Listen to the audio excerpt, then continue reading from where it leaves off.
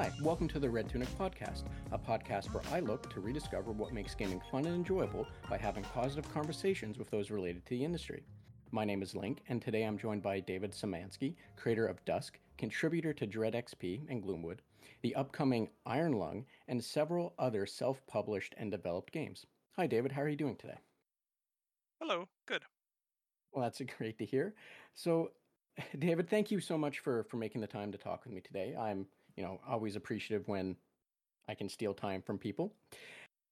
And before we get started, would you mind telling us a little bit about yourself for those that might not know who you are?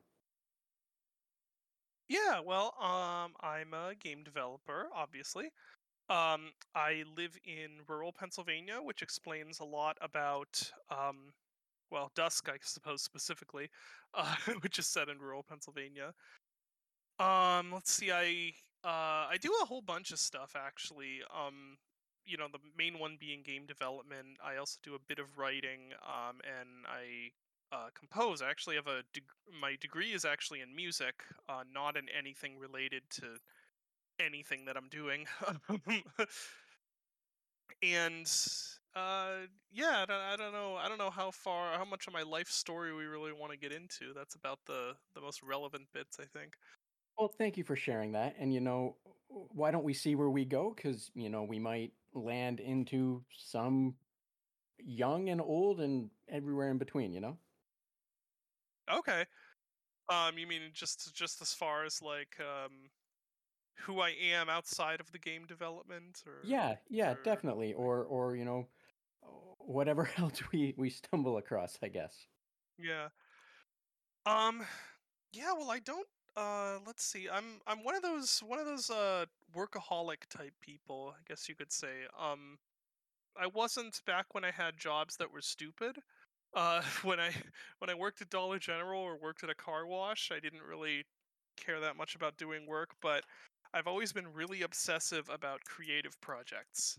When I was younger, uh, well, younger as in like adolescent age, I was always like writing stories of some sort, or programming, or writing music, or stuff like that. It was like that's kind of what I did in my spare time, other than exploring outside or gaming. Um, and that's kind of continued. Like my life kind of focuses around creative projects mostly.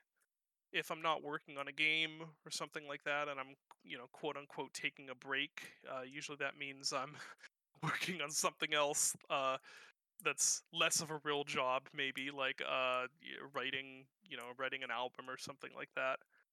Um, So I think having a family helps keep me from just becoming a complete, like, uh, just a complete sort of like John Carmack, a recluse. Well, he's not really a recluse, but they're just like having my entire day be nothing but this stuff. I have a wife and two kids, and so I kind of have to uh, I'm kind of forced to take time to do things that aren't making games, which is very healthy, I think. Yes, I would not disagree with that statement. The the way you said it there had me worried for a moment that you were almost inferring that you would much prefer to be doing that, but No. yes, exactly. I was going to say I'm presuming that was just a oddity in how I was interpreting things and not what the real intent was. Yeah, no, it's very good that I'm forced to not just work on stuff all day. I don't think it's I had the ability to do that more so um before my wife and I had kids, and I don't think it was good for my mental health at all. It was good for you know productivity for making a lot of games, but I don't think I was very happy. Um, Yeah, and I think a lot of people can relate to that because realistically, having some form of work-life balance and being able to do things that, well, you may enjoy, Also being able to do other things you enjoy and not, I don't use this negatively in, the exact sense here, but becoming obsessed with doing something, sometimes isn't the healthiest thing, which I think you kind of Yeah. alluded to with the mental health and such statement. Yeah. Yeah. And, I also want to note that looking at what you've contributed to, what you've worked on, the personal projects or self-published or however you want to phrase that, your contributions Mhm. to the Dread series collections or what have you. It doesn't it doesn't surprise me to hear that you put a lot of time in, just because you have a catalog that speaks to it. um Yeah, I've worked on a lot of games. yeah. I think last count, right now there's 14 on Steam that I've been involved with directly. Um, and then stuff I did before Steam that isn't really relevant. Um, so yeah, and that's uh since what, like 2014 I think is when I sort of officially became a professional game developer by virtue of actually making money at what I was doing instead of it just kind of being a waste of time. Fair. Yes, I know exactly where you're going from, where you kind of get that the Letterman jacket or what have you, right? Hmm. Yeah. Now, you said, you started that, several years back, when it became official, so to say. Would you mind touching on how it is or what it is that got you into developing and making those games? Let's see. So, do you mean developing and making games in general, or just the horror games like started my professional career with, or like, because they're both different. They're different. Well, I think whichever you feel the most comfortable sharing, I suppose.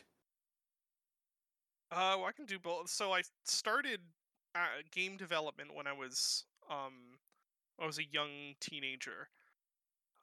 Maybe even young, not even really a teenager yet. It started out in grade school, actually. So yeah, not it started in grade school with me being obsessed with Myst, and Myst was made on this.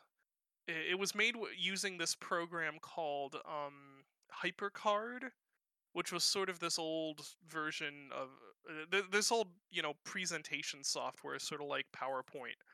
Um, and in school, this is when I was in public school. After in high school years, I was homeschooled. But for elementary school, I was in public school, and we were using, or not using, we were learning how to use Hyper Studio, which is sort of the same thing. It was, a similar version, and it just sort of came to me one day. I'm like, wait a second, I could make my own game that's like Myst, because I love Myst. That would be awesome. And I did that, and unfortunately, that game's lost now. Um, it would be really cool to go back and see what it's like, but I mean, it was garbage, and it's gone now. But um, and that is what sort of got me into this state of mind of being like, I can make this stuff, instead of just like playing the games, being like, oh, it's possible for me to kind of make things like that. And then I pursued learning how to actually program. I started with Microsoft QBasic, which is not a very powerful programming language at all. Um, but I made a couple games with that, which you can actually play in if you buy Dusk 82. Those games are included with it, with like DOSBox, like all wrapped up to run. If anyone wants to wants to take a look at those. Um, and then I sort of just drifted away from it, I guess. But when I got into like going to college, or into later years of high school and like going to college, um, and then I discovered Game Maker in college, and I let's see, how did this ago. I think yeah, I think it was that I discovered Game Maker, and simultaneously I was introduced to Stalker, and I really was like I was really into Stalker. I'm still really into Stalker, but like I was just amazed at like the atmosphere and the whole dynamicism of the world and stuff like that. And I tried making my own sort of Stalker-ish game in Game Maker, um, which you can also play. That's actually I think on my itch page, and it's not very good either. But after that, I made a bunch of Game Maker games, and throughout all this time, it was always just a hobby. And I thought maybe someday in the future it'd be cool to make like a bigger game, but indie games were not really they weren't really a thing. Um, you didn't make money making indie games. You you made them and you uploaded them to like Newgrounds or Yo-Yo Games or whatever, and you hope that maybe somebody would play them, and that's kind of the best that you were going to get. Um, but then that changed, obviously, around 2012 ish, 2013. Well, it was around 2012 or 2011 or so. Um, I think that's when the whole Xbox Live thing started picking up steam, right? But then by the time we got to like 2014, Greenlight was a thing, and I was out of college. I'd finished my degree, but not gone on to pursue what I thought I was going to do, which was I thought I was going to be a music professor and then compose on the side. And I discovered in college that I hated college. Um, and so I had no desire to spend the rest of my life in college. um, so I, got married and moved back home, and well, not back home, moved back to my hometown. Um, and kind of didn't know what I was going to do at that point. I was working part time at the local car wash. Um, and then at some point that turned into working part time at a somewhat less local Dollar General. But I discovered Unity. Unity was sort of like picking up steam, and to learn Unity, I decided to make this game called Fingerbones. And that came about, it was sort of a long time coming. The stuff that I made like in Game Maker was usually very arcadey, very like gameplay focused, not very story driven, but I'd started thinking a lot about narrative in games and horror in games, and I'd never made a horror game before this point. And I was really struck by, in particular, by this game called Scratches, which is a oldish point and click adventure from like I want to say maybe 2009, or had to have been, no, I think it was earlier than that. But it's like a horror point and click adventure, and I played it and was really struck by how it was like scary, but it was scary not because you were getting chased by stuff or there were monsters everywhere. It was scary just because of like the narrative that was happening, and that was really fascinating to me. And I wanted to try doing something like that, um, which doesn't sound all that unique now, because now there've been a whole bunch of a whole bunch of horror games that do that same thing. But at the time there wasn't really this is when like Slender was the big thing. Amnesia and Slender were it jump started the horror let's plays. um and so my big idea was, I'm like, I want to make a horror game that there's like no threat. And that's what resulted in Fingerbones. And Fingerbones, I figured I would upload to it was Game Jolt. Then I'm like, oh, well, I'm gonna upload it there, and maybe like 10 people will play it as usual. And if I'm really lucky, maybe it'll take off. So I uploaded it, and I went to sleep. And the next morning, I woke up, and it was like featured on the front page. I still don't know why they did that. They were like really impressed with it, which becomes weirder and weirder to me the further out I get from making Fingerbones. Like they were really impressed with the game, and actually got like a message from Game Jolt being like, "Hey, thank you for uploading Fingerbones to Game Jolt, and here's it's all featured and stuff." So it's featured on the front page, and a ton of people played it, and a bunch of people did Let's Plays of it also. Um, and that's when I was like, wait, maybe, this took off. What if I can make another game like this and actually charge money for it? At that point, I wasn't thinking of putting it on Steam because that was just like, I couldn't imagine that actually working. Um, I just made it to put on itch, and I did that. That was the Moonsliver.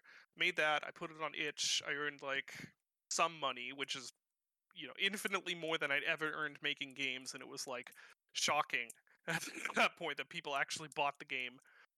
And then when the time, I was just sort of like, what if I put it on Greenlight? And I put it on Greenlight, and it sort of languished on Greenlight for a while, and I pushed it and thought, this is never going to work. And then one day I woke up and I'd gotten Greenlit, so I could sell it on Steam. Um, which again, like it's crazy how quick this stuff changes. At the time that was like huge. Like, oh my gosh, I could get on Steam. This is just when the concept of the indie apocalypse was starting to bubble up in everyone's mind. When the floodgates were starting to be opened. Um, so I put that on Steam. I had this really lucky mistake happen when I released it where how did this work? I like released it and had it discounted as you do. And then I saw that the Halloween sale was coming up soon. So I'm like, oh, I'll just add it to the Halloween sale also. And I think if I remember correctly, what ended up happening is that it sort of stacked the discounts. So the game up being discounted for a ton. It was like I think less than $1 or something, and somehow because of how the Halloween sale worked, um, enough people bought it that then it was like sort of visible on the front page. Not like big feature or anything, but it was like you could see it on the front page somewhere. So then a bunch more people bought it because it was really cheap. So basically, I ended up having this huge influx of people buying the game. Um, it wasn't actually that huge amount of money now, like thinking about it now, but for at that point, it was like quit my job money. I think I ended up earning like $5,000 in a week or something like that, and $10,000 in the first payout, which not that much, but living in rural Pennsylvania, working part time at Dollar General, that was like, holy crap, this is more money than I've ever had at once in my life. Um, and then the rest of the games came after that, essentially. To make a long story long, that's how I got into game development. Oh, and that's really amusing. Just the amount, like the luck, so to say, Hmm. of Yep. accidentally pricing your game into such a place where it drew a bunch of attention from, well, one that it lucked out right before, like a horror game lucked out right before Halloween, Yeah. through the green light process, which for anyone that doesn't know, you touched on it, that was right around the time that Steam was like, okay, screw it. We're not going to deal with, you having to be big publishers. You can just we'll let people vote on it, and like kind of like a Kickstarter, but Hmm. the community got to say yes or no, and bought in with votes or whatever. But Yeah. like just the amount of luck to have get greenlit right before a Steam sale or a mini Steam sale, and then Hmm. accidentally price it at such a place or a point where it was, and I don't mean this in any of, disrespect, but at such a price point that a lot of people would be like, oh, screw it, I'll give it a shot. Yeah. And then to for it to be successful enough, as you said, to look at a part-time job and go, well, screw this, I don't need to deal with this anymore, or at least take a Yeah. break from said part-time work and see, if it's a thing that will work in your favor, right? Yeah. And like the luck continued after that.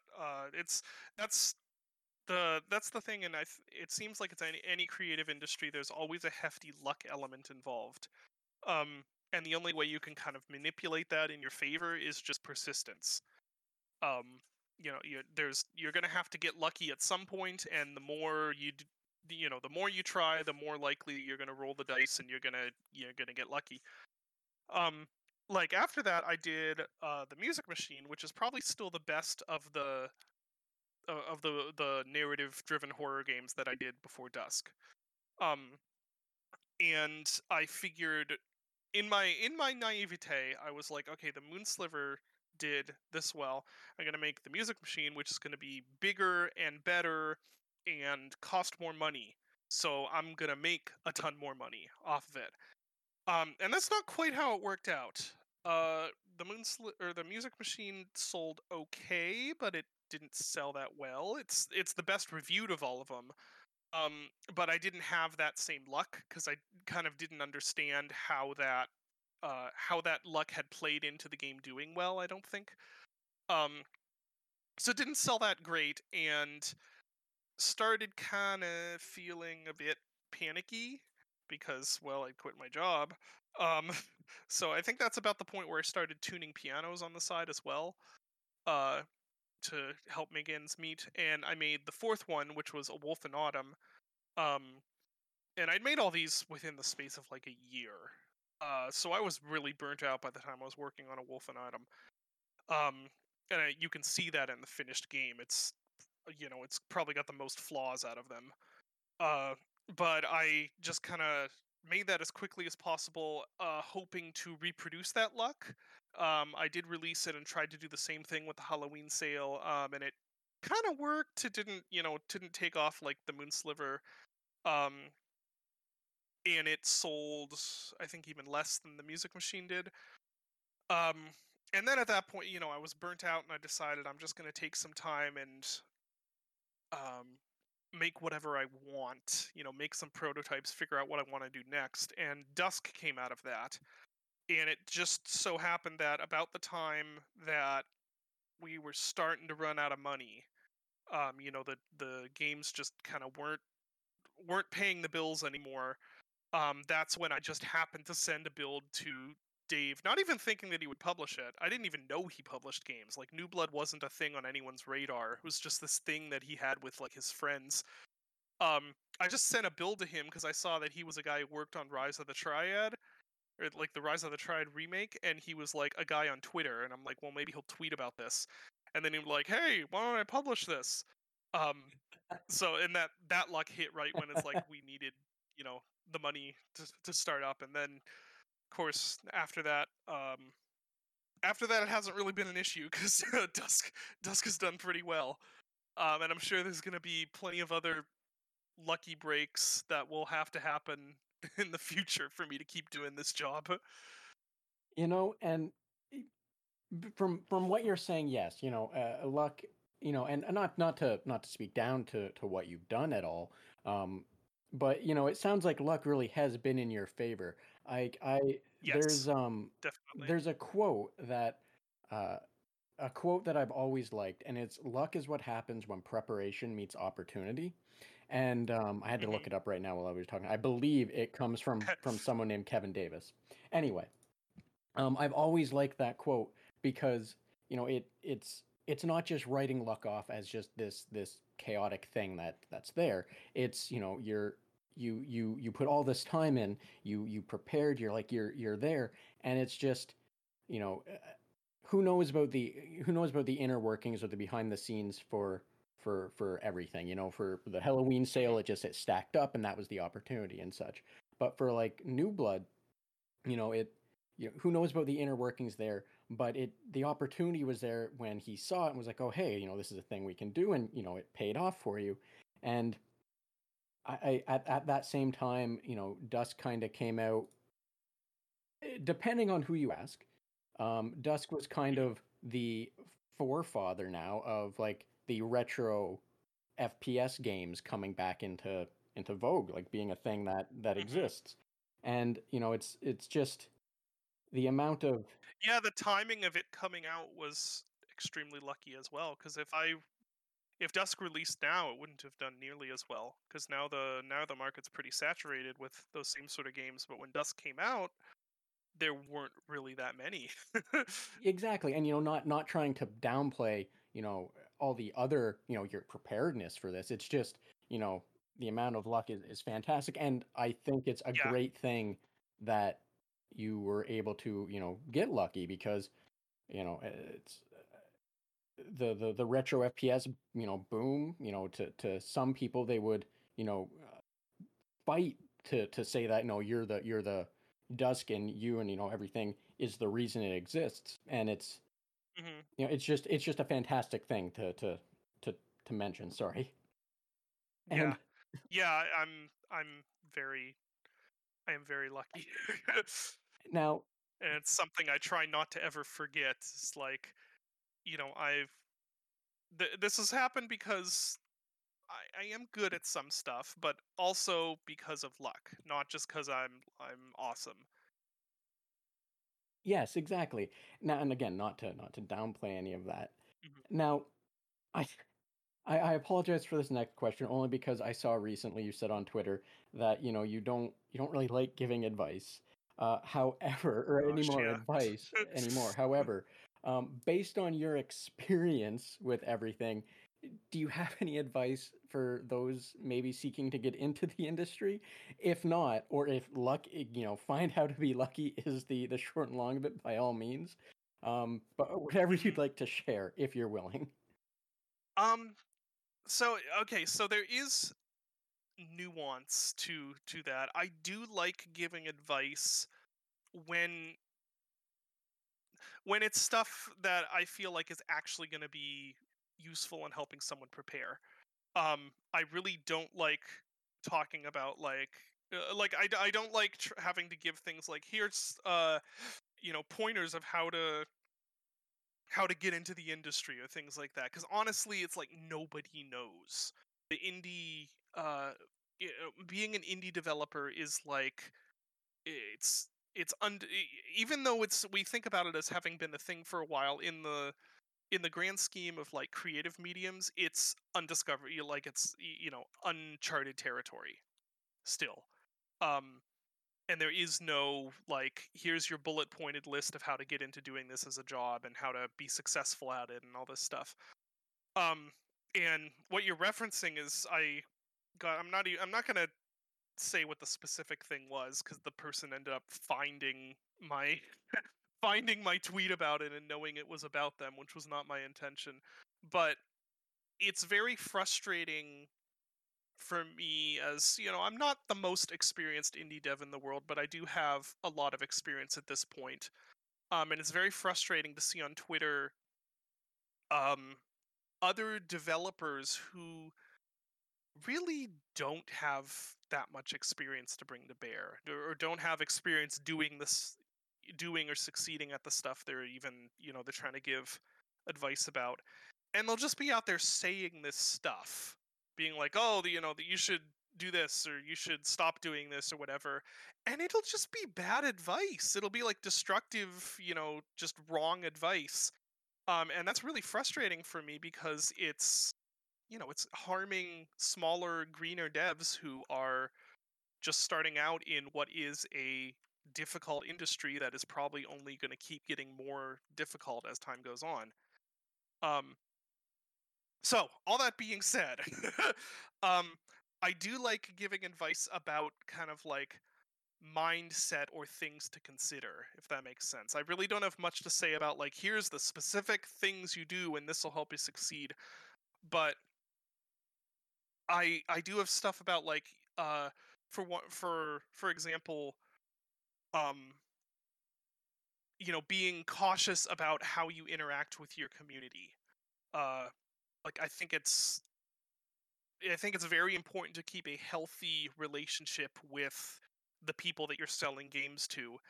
Um and what I mean is that like you'll see developers on Twitter that just are constantly going off about how horrible gamers are, or they're finding like a negative review and they're like screenshotting it, a negative review of their game, and they're like screenshotting it and tweeting about it and just like venting to other developers and going on these rants about stuff. And um that's really so practically speaking, first of all, like that's not impressing the people you're trying to sell the game to. Like that makes you look bad.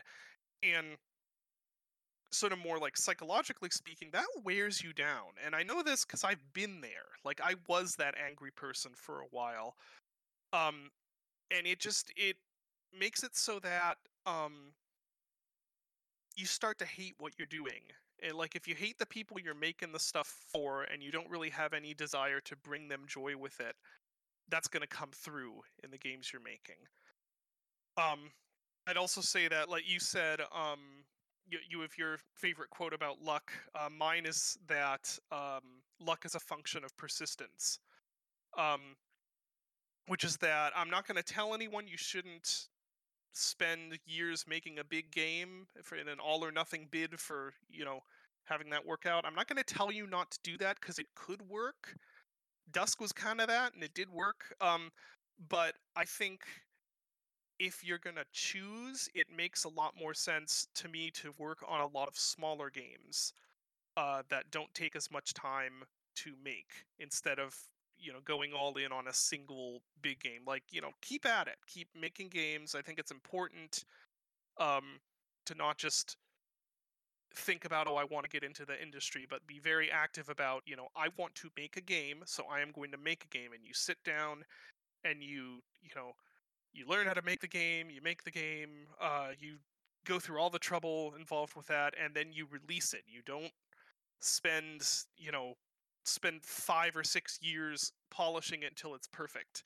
You get it done, you get it out there, you get people to play it, and um, you listen to what they say, uh, even even if sometimes it's stupid, and you consider it, and then you apply all that to your next game, and that.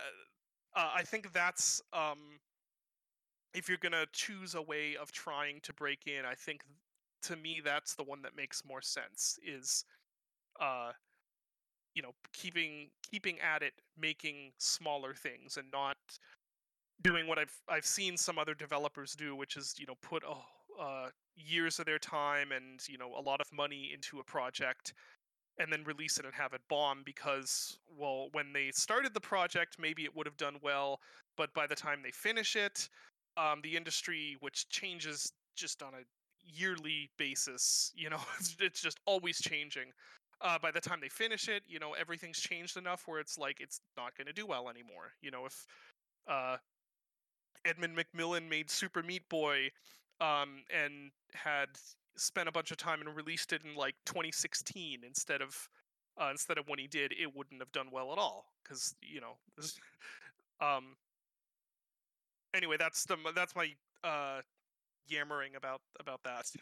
Well, thank you for that advice. And I understand completely what you're saying, and it's very much in line with what a lot of other developers say.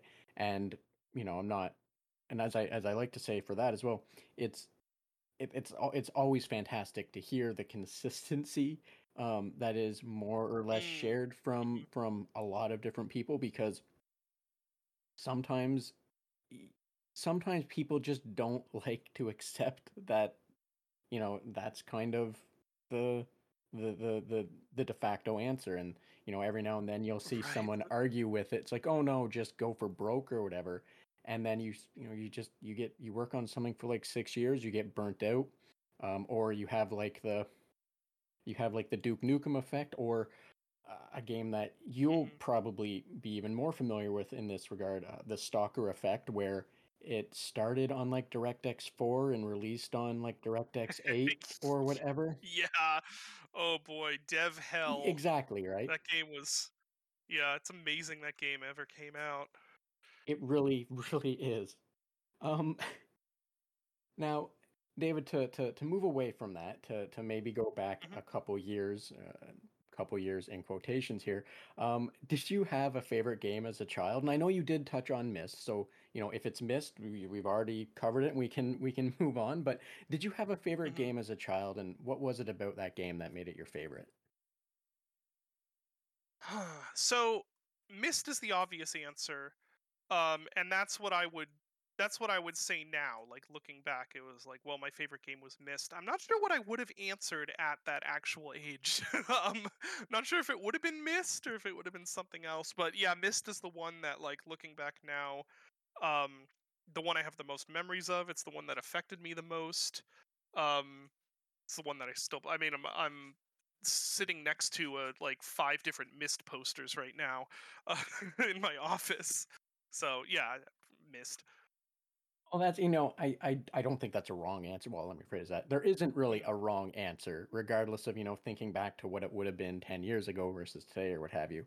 But, right. Myst did a lot of stuff. It started a lot of different, it kind of kickstarted a genre. It did a lot. So I think a lot of people can easily relate to Myst being, a favorite, if that makes Yeah. sense. You know, the crazy thing about it is, and I don't think a lot of people realize this, but at the time that Myst released, um I don't know if you remember a few years back, but there was like the hot button issue was walking simulators, and there was like people who were like, "These are not real games." One of the only things that I ever really uh like was really felt John Bain Total Biscuit was like really off about, which is his whole platform for walking sims. Was he was like, no, these aren't real games, they shouldn't be called games. I was like, no, no, that's dumb. But uh that was a huge big thing. But when Myst released, the same exact thing was being discussed around Myst, and there were people that were like furious about it and were like, I don't want games to go in this direction. If this is where games are going, I'm not, I'm done with them. Uh, which is kind of crazy to think back on. You can see it though, like when you play it. If you think of, it was the two biggest games of that time were Myst and Doom, and that's a huge gap, but in what those games do. Yes, exactly. And as you were mentioning that, it made me realize as well, like those kind of games were very reliant on, pushing buttons, clicking buttons, and the walking quote Hmm. unquote simulator aspect. But they leaned heavily on narrative design, and I don't think that was something that I'm not an expert on this, so I'm not going to claim that this is the real case. But you know, narrative design, I don't think really was a thing then, or as a concept was a thing then. But those kind of games really pushed everything being, everything having a purpose, and Hmm. meaning to tell a story. And outside of a lot of obvious reasons, I I honestly wonder where we would be without the games that Myst inspired back then and today, even. Yeah, I think. I mean, you had RPGs, but in '93, I'm not really a RPG expert. I don't know what the state of them were at that point in '93. Mist was right '93, right? Yeah. So it was the same year as Doom, I'm pretty sure. Um so yeah, it was a like a big step in terms of video game storytelling. At least for the games that I kind of know about. Again, I'm not really that solid on where CRPGs were at that point. And I'm not an expert on that either, but yeah, the the landscape was very different then. And I think you're right, is that it's there were very things weren't really as widespread in where they were going or what people were willing to do or able to do, at least in Hmm. North America. You look at Europe, where they were doing like Amiga and Commodore stuff, and all of that was just a giant home brewing. I don't want to say mess, because that infers like some form of negativity, but it was just pure, absolute, just people doing all sorts of crazy stuff. That, It was just yeah, chaos. chaos. Exactly. I think that's a good way for it. Now, Huh. Yeah, I didn't know that. oh yeah, if you're ever curious, they feel free to look into that. I'm no expert, so I'm not gonna try and get into explaining that. But uh, the personal computer, quote unquote, in terms of like the Commodore 64 and all of that, like MSV type stuff that Japan would have had. Um, North America didn't seem to explode with it, but Europe was massive, as far like from my understanding, and they Okay. went wild. Like, they would sell magazines. and that magazine would be like, "Hey, you want to play this game?" And it would give you the source code, and you would have to manually type out all this stuff. Or Holy yeah, crap! yeah, it is absolutely bananas in the grand scheme of it, from my understanding. And like I said, I'm no expert, so I'm not going to sit here and try and explain it to you. Uh, but I would Uh-huh. encourage, if that sounds interesting, to look into it, because yeah, it's just wild to look at what was happening, on the other side of the oceans. Yeah, that is interesting. I might have to look into that. Now, you kind of touched on this one, and I'm going to make a jump, and I apologize if Okay. my assumption or presumption is wildly off, but would it be safe to say that one of the things that makes games or gaming enjoyable to you is immersive sims? Yeah, I've always really liked systems in games, which is weird because so many of the games that I've made are not systemic, like, at all. Like all the horror games and stuff. But yeah, I've of course at the time I didn't know they were called immersive sims, but all the like Looking Glass software stuff and Deus Ex and all that was was like huge for me when I played them. And it's I myself also didn't really know what immersive sim was. It wasn't until just recently I actually learned what that that Mhm. genre descriptor was. I'd never really paid it any mind. Like for Stalker, for Mhm. example, I personally sat waiting for that one, as the first announcement at E3 back in, like, I don't know, 2002 or whatever. And I Mhm. would stay up late going, dial up or what have you, watching letting those videos load where they were talking about how you could shoot through certain materials and all of that, and just how it kept getting delayed and delayed and delayed. And Mhm. it was one of the first games that I personally went out day one and bought, which to me now is just hilarious, because the first prince of Stalker didn't actually have any authentication. So they provided you with a CD key that you would put into the authenticator, but when the authenticator Uh-huh. popped up, you could just hit enter and away it would go. There were no issues. Yep, Really? online play, offline play, whatever. Like, the authenticator did absolutely nothing. That's very on brand. Yeah, yes, yes, it is. In hindsight, it is. It's right on the nose for the Mhm. game. But Yep. like, Stalker was, I think, the game for me that cemented that I liked that genre. Um, Mhm. and with the mods that have come out for it, and the next one coming out, um, it's great that more are coming, but it's also great that immersive sims are becoming more of a focus of things, only because Right. it's it's a lot to nail down. As you probably know, you're helping Yes. work on Gloomwood, which is, as I understand it, is an immersive sim, or at least in some way, shape, It or form. is. Yep. It's a mashup actually of immersive sim and survival horror. Which, I'm not gonna I should have known that better, seeing as I did speak with Dylan some time ago about Gloomwood. Not to try and name drop, just saying that's on me. I should have known better. Um, Mm, but I think it's great that those games are getting more attention, are becoming more, yeah. of a thing, just because I Stalker was several years after Deus Ex when I played it, but I'm I'm Mhm. very much looking forward to the future of those games, and when we might get to the era where Deus Ex games are more prevalent in the indie scene, if that makes any sense. Yeah. There are like it's I think it's coming. And there are some of them. I know like uh when we started when Gloomwood started as a New Blood game, Dave, Dylan, and I all discussed that we felt like um, all three of us felt like that was the direction things were going.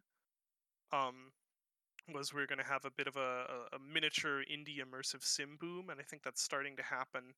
It's not going to be huge, I don't think. Just like the retro FPS, the indie retro FPS boom hasn't actually been that huge. I think people think it's like a bigger than it actually is. But I think we're gonna have a little miniature, you know, lots of indie Deus Exes and Thieves for a little while here, which will be cool. Definitely, I look forward to it. I think others do as well. And only because I just thought of this question. Um, do you think at any point we're going to get into a weird revival of Slavjank games? Um, in some ways, we're well. I mean, Slavjank transcends era.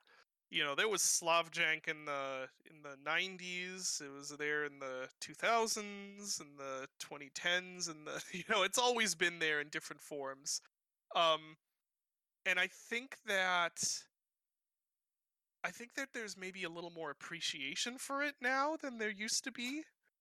Um, which is awesome. You got games like Hrate, which is personally that is my personal favorite of the my favorite non New Blood like retro FPS throwback. I adore that game. You got like Civi, making a point of covering the janky games, which I appreciate. Uh, so I think there's definitely more appreciation for it now. Whether we're gonna see people deliberately making games like that, I don't know. I mean, I'm always influenced by Slavjank. If I had any artistic integrity, Dusk would have been much more Slavjank than it actually was. Yeah, all very fair and valid points. But yes, you kind of did touch on it. That I think my question really was more towards if we'll see intentional Slavjank. But as you also said and covered, I think it's not really a thing that's tied down to a certain era.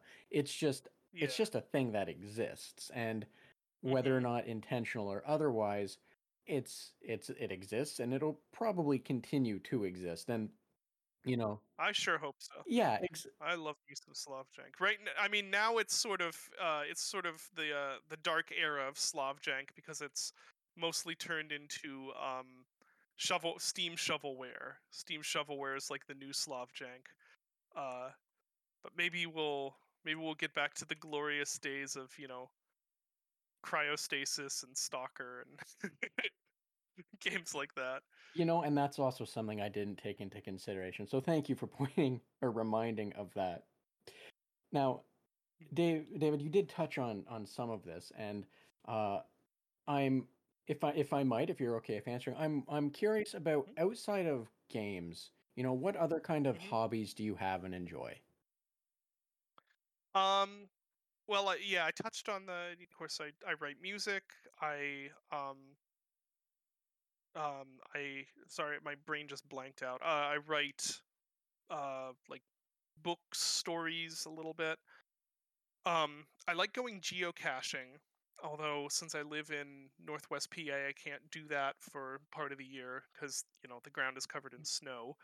Um, I like just going outside and taking walks. Of course, when I'm taking walks, I'm usually thinking about projects, so I don't know how much that counts. But let's see what else. Gaming, obviously, and then just the normal human stuff, watching movies, chewing food, those sort of things. Exactly, exactly. And as you said, you have a wife and two children. So, I imagine in some way, shape, or form, you also enjoy spending time with your family. Oh yeah, definitely. Well, I should say that depends what mood my oldest daughter is in. Uh, if she's in the mood where she's having a meltdown because she can't find her other shoe, I don't enjoy it quite as much as other times. Now, I apologize. I am 34 and childless. I can't really Hmm. give any kind of advice to that. I've actually been told by numerous coworkers that I am not allowed to give child, rearing advice. So I'm just gonna. I wish there was something I could say for that. However, I have been told time and time again that any advice I offer for children related to children, I should not have children based on what I think should be done. And now I don't say that because it's violent or anything. It's just, patently bad advice. It's just not good. No, no. And, for example, I feel I can share this one because for me, I thought it was a brilliant idea. And a Uh-huh. coworker of mine was talking about how his wife was out running errands or something, and he had to use the washroom, and his like 3-year-old was being a 3-year-old, and he couldn't Yes. he couldn't take his eyes off of her. And my best suggestion was to just put her in some overalls, take her into the bathroom, hang her on the towel hanger, and do his business. Apparently, that is horrible advice, and I'm sure there's a lot of people that could explain it, and there's but this isn't really a child rearing podcast, so I'm just going to keep going with I don't understand why it's bad advice, but I'll accept that it was. Well, I feel like there's you know what the uncanny valley is, right? Yes. Yeah, so I feel like that principle applies to a lot of things. That idea of a bell curve where like um you know and I feel like that there's a bit of a bell curve here where like um the further into parenting you go, like you get far enough into parenting and you're like, wow, that's horrible advice and terrible, and then you get even further into parenting and you're like, yeah, that would probably work. It might be the kind of advice you take and consider on your second or third child, just not the first, basically. Yeah, exactly. Well, so first of all, second children uh are bat I can't say the word, but they're insane. Second children are nuts. We have our second child is 2, and she's just a little gremlin. We love her and she's adorable and sweet, but she's into everything, and she's maniacal. And like the first one was just sweet and a rule follower, and this one is just like, she's a little imp. And that's where you're like, okay, the hanging them by the overalls doesn't sound like the worst idea in the world. So, thank you, David. I feel a little vindicated hearing this just because um, it gives me hope for the nonsense I might pull if I ever were to have children. Um, anyway, I digress. Now, David, I don't want to take up too much more of your time.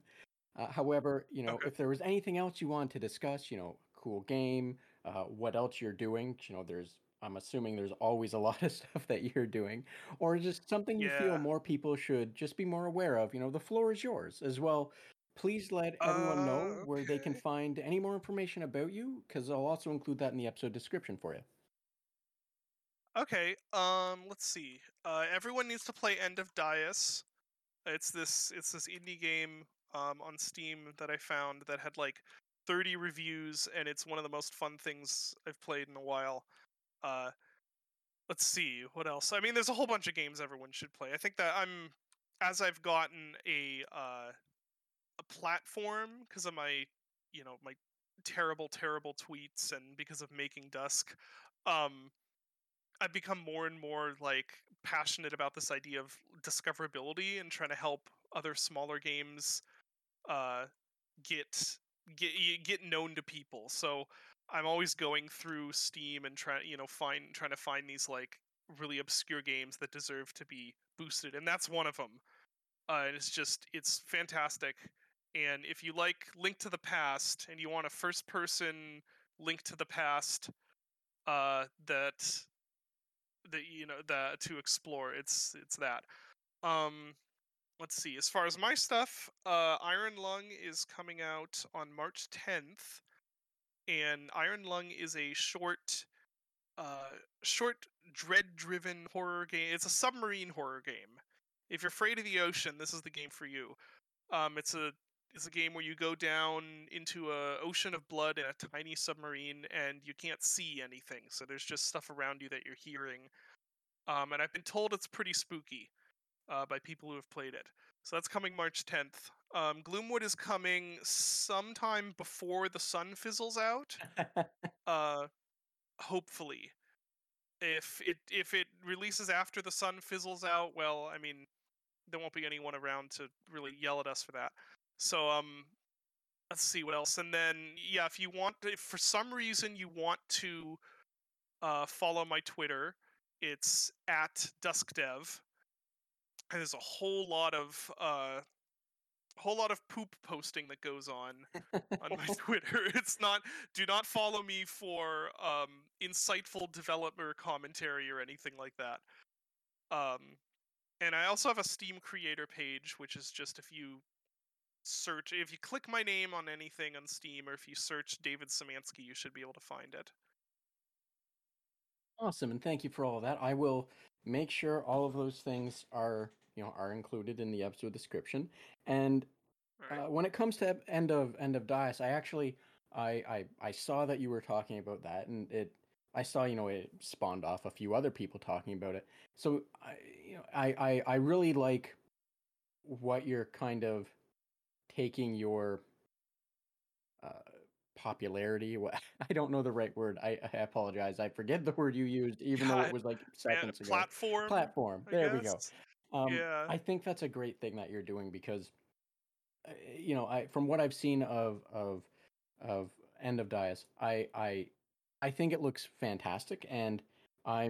it's on my list of things to eventually get to, because an ever-growing Hmm. backlog. It's you Oh, I want to know, tame right? it, right, before you jump too heavy into some other things. Yeah. But I appreciate that you shared that because it looks fantastic, and I I just think that's a great thing to do. To you have a platform that can be used for both good and chaos. Yeah, I kind of use it for both. Uh, but which far be it from me to say anything about. I am personally a fan of the absurdity of chaos and where it can all go. But Yes. being able to see these neat games that other people find is fantastic. And like I said, I look forward to when I do have time to try End of Dias. And thank you for throwing that out there, because without you doing that, I'm sure myself and many others would never had seen that and potentially missed out on a great experience. Yeah, it was just sitting there. Someone actually I didn't find it organically. Um someone recommended it to me because they're like, "Hey, I know you love like exploration in games. Well, this game's really good at, has some really good exploration." It's just sitting there with like 30 reviews, and it's one of the yeah, I don't know. It's heartbreaking sometimes because you can't, there's always going to be some game out there that deserves more uh that deserves, more players than it actually has. But I feel like if everyone kind of does what they can to try and discover stuff that's hidden, maybe we can save some of them. Yeah, exactly. I understand what you're saying, and it's unfortunate that a lot of the discussion surrounding hidden gems today is about, like hidden gems from like the Super Nintendo, the 64, the whatever, whatever, whatever. It's never Yeah. about modern hidden gems. It's always about older hidden gems. And it's Yeah, that's true. I had never thought of that, but yeah, you're right. it's just unfortunate that it's we're not quite there to have things to push that. And Steam Next Fest started today, and I Yeah, I'm gonna go through I those think point I here. think what Steam is doing, what Itch also does. I shouldn't disregard Itch. I shouldn't disregard GOG, because they do similar things. So does Humble, and Hmm. everyone more or less, the big multi publishers, I'll call them. They all have their own way of doing it, but it's always great they are they're doing that, and not just Hmm. hunkering down and calling it a day, because Yeah, realistically. Steam is actually I know there's debate about, there's too many games on Steam and stuff. But I really think that what it seems like they're trying to do, and haven't always been completely successful at, but they're trying to put a lot into like discoverability tools and stuff. And those tools aren't perfect, but they're the best on any storefront that I'm aware of. Just the number of options you have for discovering games on Steam if you want to. You've got your queue, they've got the interactive recommender, and then you could just go out into the wilderness yourself, and you have all these options for how to sort games and how to exclude different tags and stuff. It's very robust, and it's not perfect, but I think that approach is the best one because realistically speaking, there's always been too many games. Um, I think some people have a bit of a rose tinted goggles for like the glory days of when you could release a game on Steam and you'd make millions of dollars, any game that released on Steam.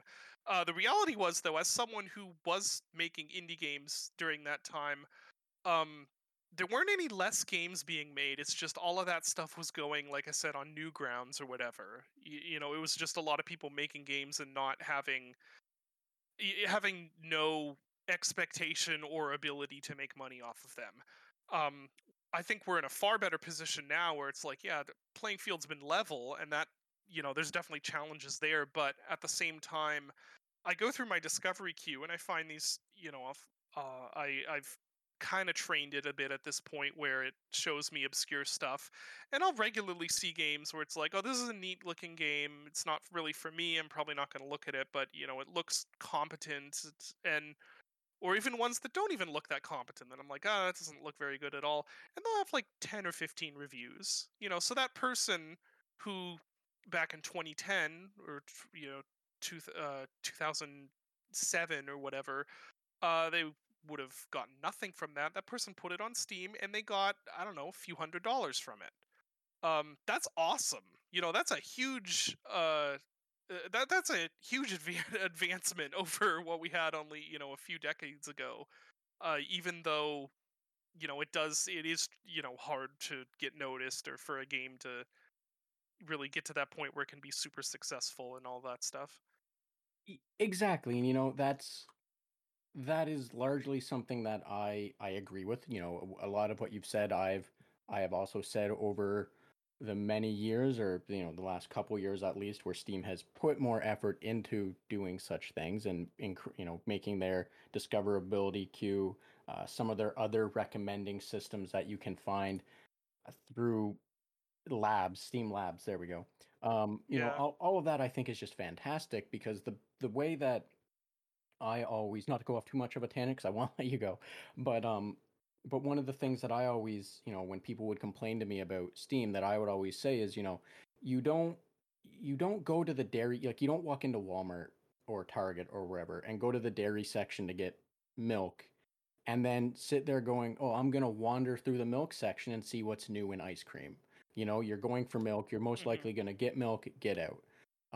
The only time you're gonna idly walk through is when you're like, "Well, let's see what they have. I feel like ice cream, but I don't know what ice cream." And then you wander through the ice cream, and that's how I've always viewed Steam. And it, to me, they've been leaning into that same kind of mentality where if you want to go looking for a puzzle game, you're going to go to the puzzle genre and you're going to casually go through puzzles. You're not going to go to, the first person shooter game section and be like, "Oh, there's no puzzles here," because, that's typically not how your brain works, how you're wired. Hmm. So, yes, sorry, it's a bit of a roundabout way to, but just saying, yes, I understand what you're saying and I agree completely, and I'm happier for it because you were as more games are coming out, it's harder to know what you might want to look for.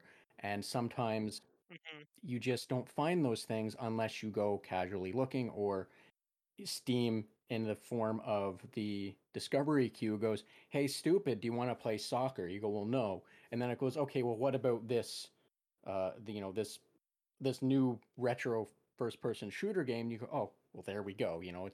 It does it sometimes in weird ways, as anyone who follows you Hmm. on Twitter will be well aware of. Mhm. but but at least it's It's like, why are you showing me so many hentai games? I've never played a hentai game. Like, why? Why am I getting like weird? Well, yeah, I won't get into it. yes, I understand completely where you're coming from. That is a whole separate conversation that Yeah, not the time nor the their system place. isn't perfect, is what I'm Yes, saying. exactly. But but anyway, David, as I was saying before, I agree completely, but I do want to let you go. It's almost 10 o'clock, and it's I'm sure you have an evening you would like to decompress over and everything. So if there wasn't anything else you wanted to throw out there to discuss, I will definitely let you get on with your evening and just relax. Okay. Yeah, I think that's about it for me. Awesome. Well, I'm like I said, I'm not going to keep you here any longer. So, thank you again, David, for making time to have this conversation with me, and thank you for joining us on the Red Tunic podcast, as well as this. Yeah, no problem. Yeah, awesome. As well as a special thanks to Ronald Jenkins for the use of music from the title track from Road Steep. And if you like this podcast and want to support it and help it grow, please subscribe or follow me on Twitter at Red Tunic Podcast to receive the latest episodes and news, and be sure to share it with those you think might also enjoy it. Thanks, and until next time.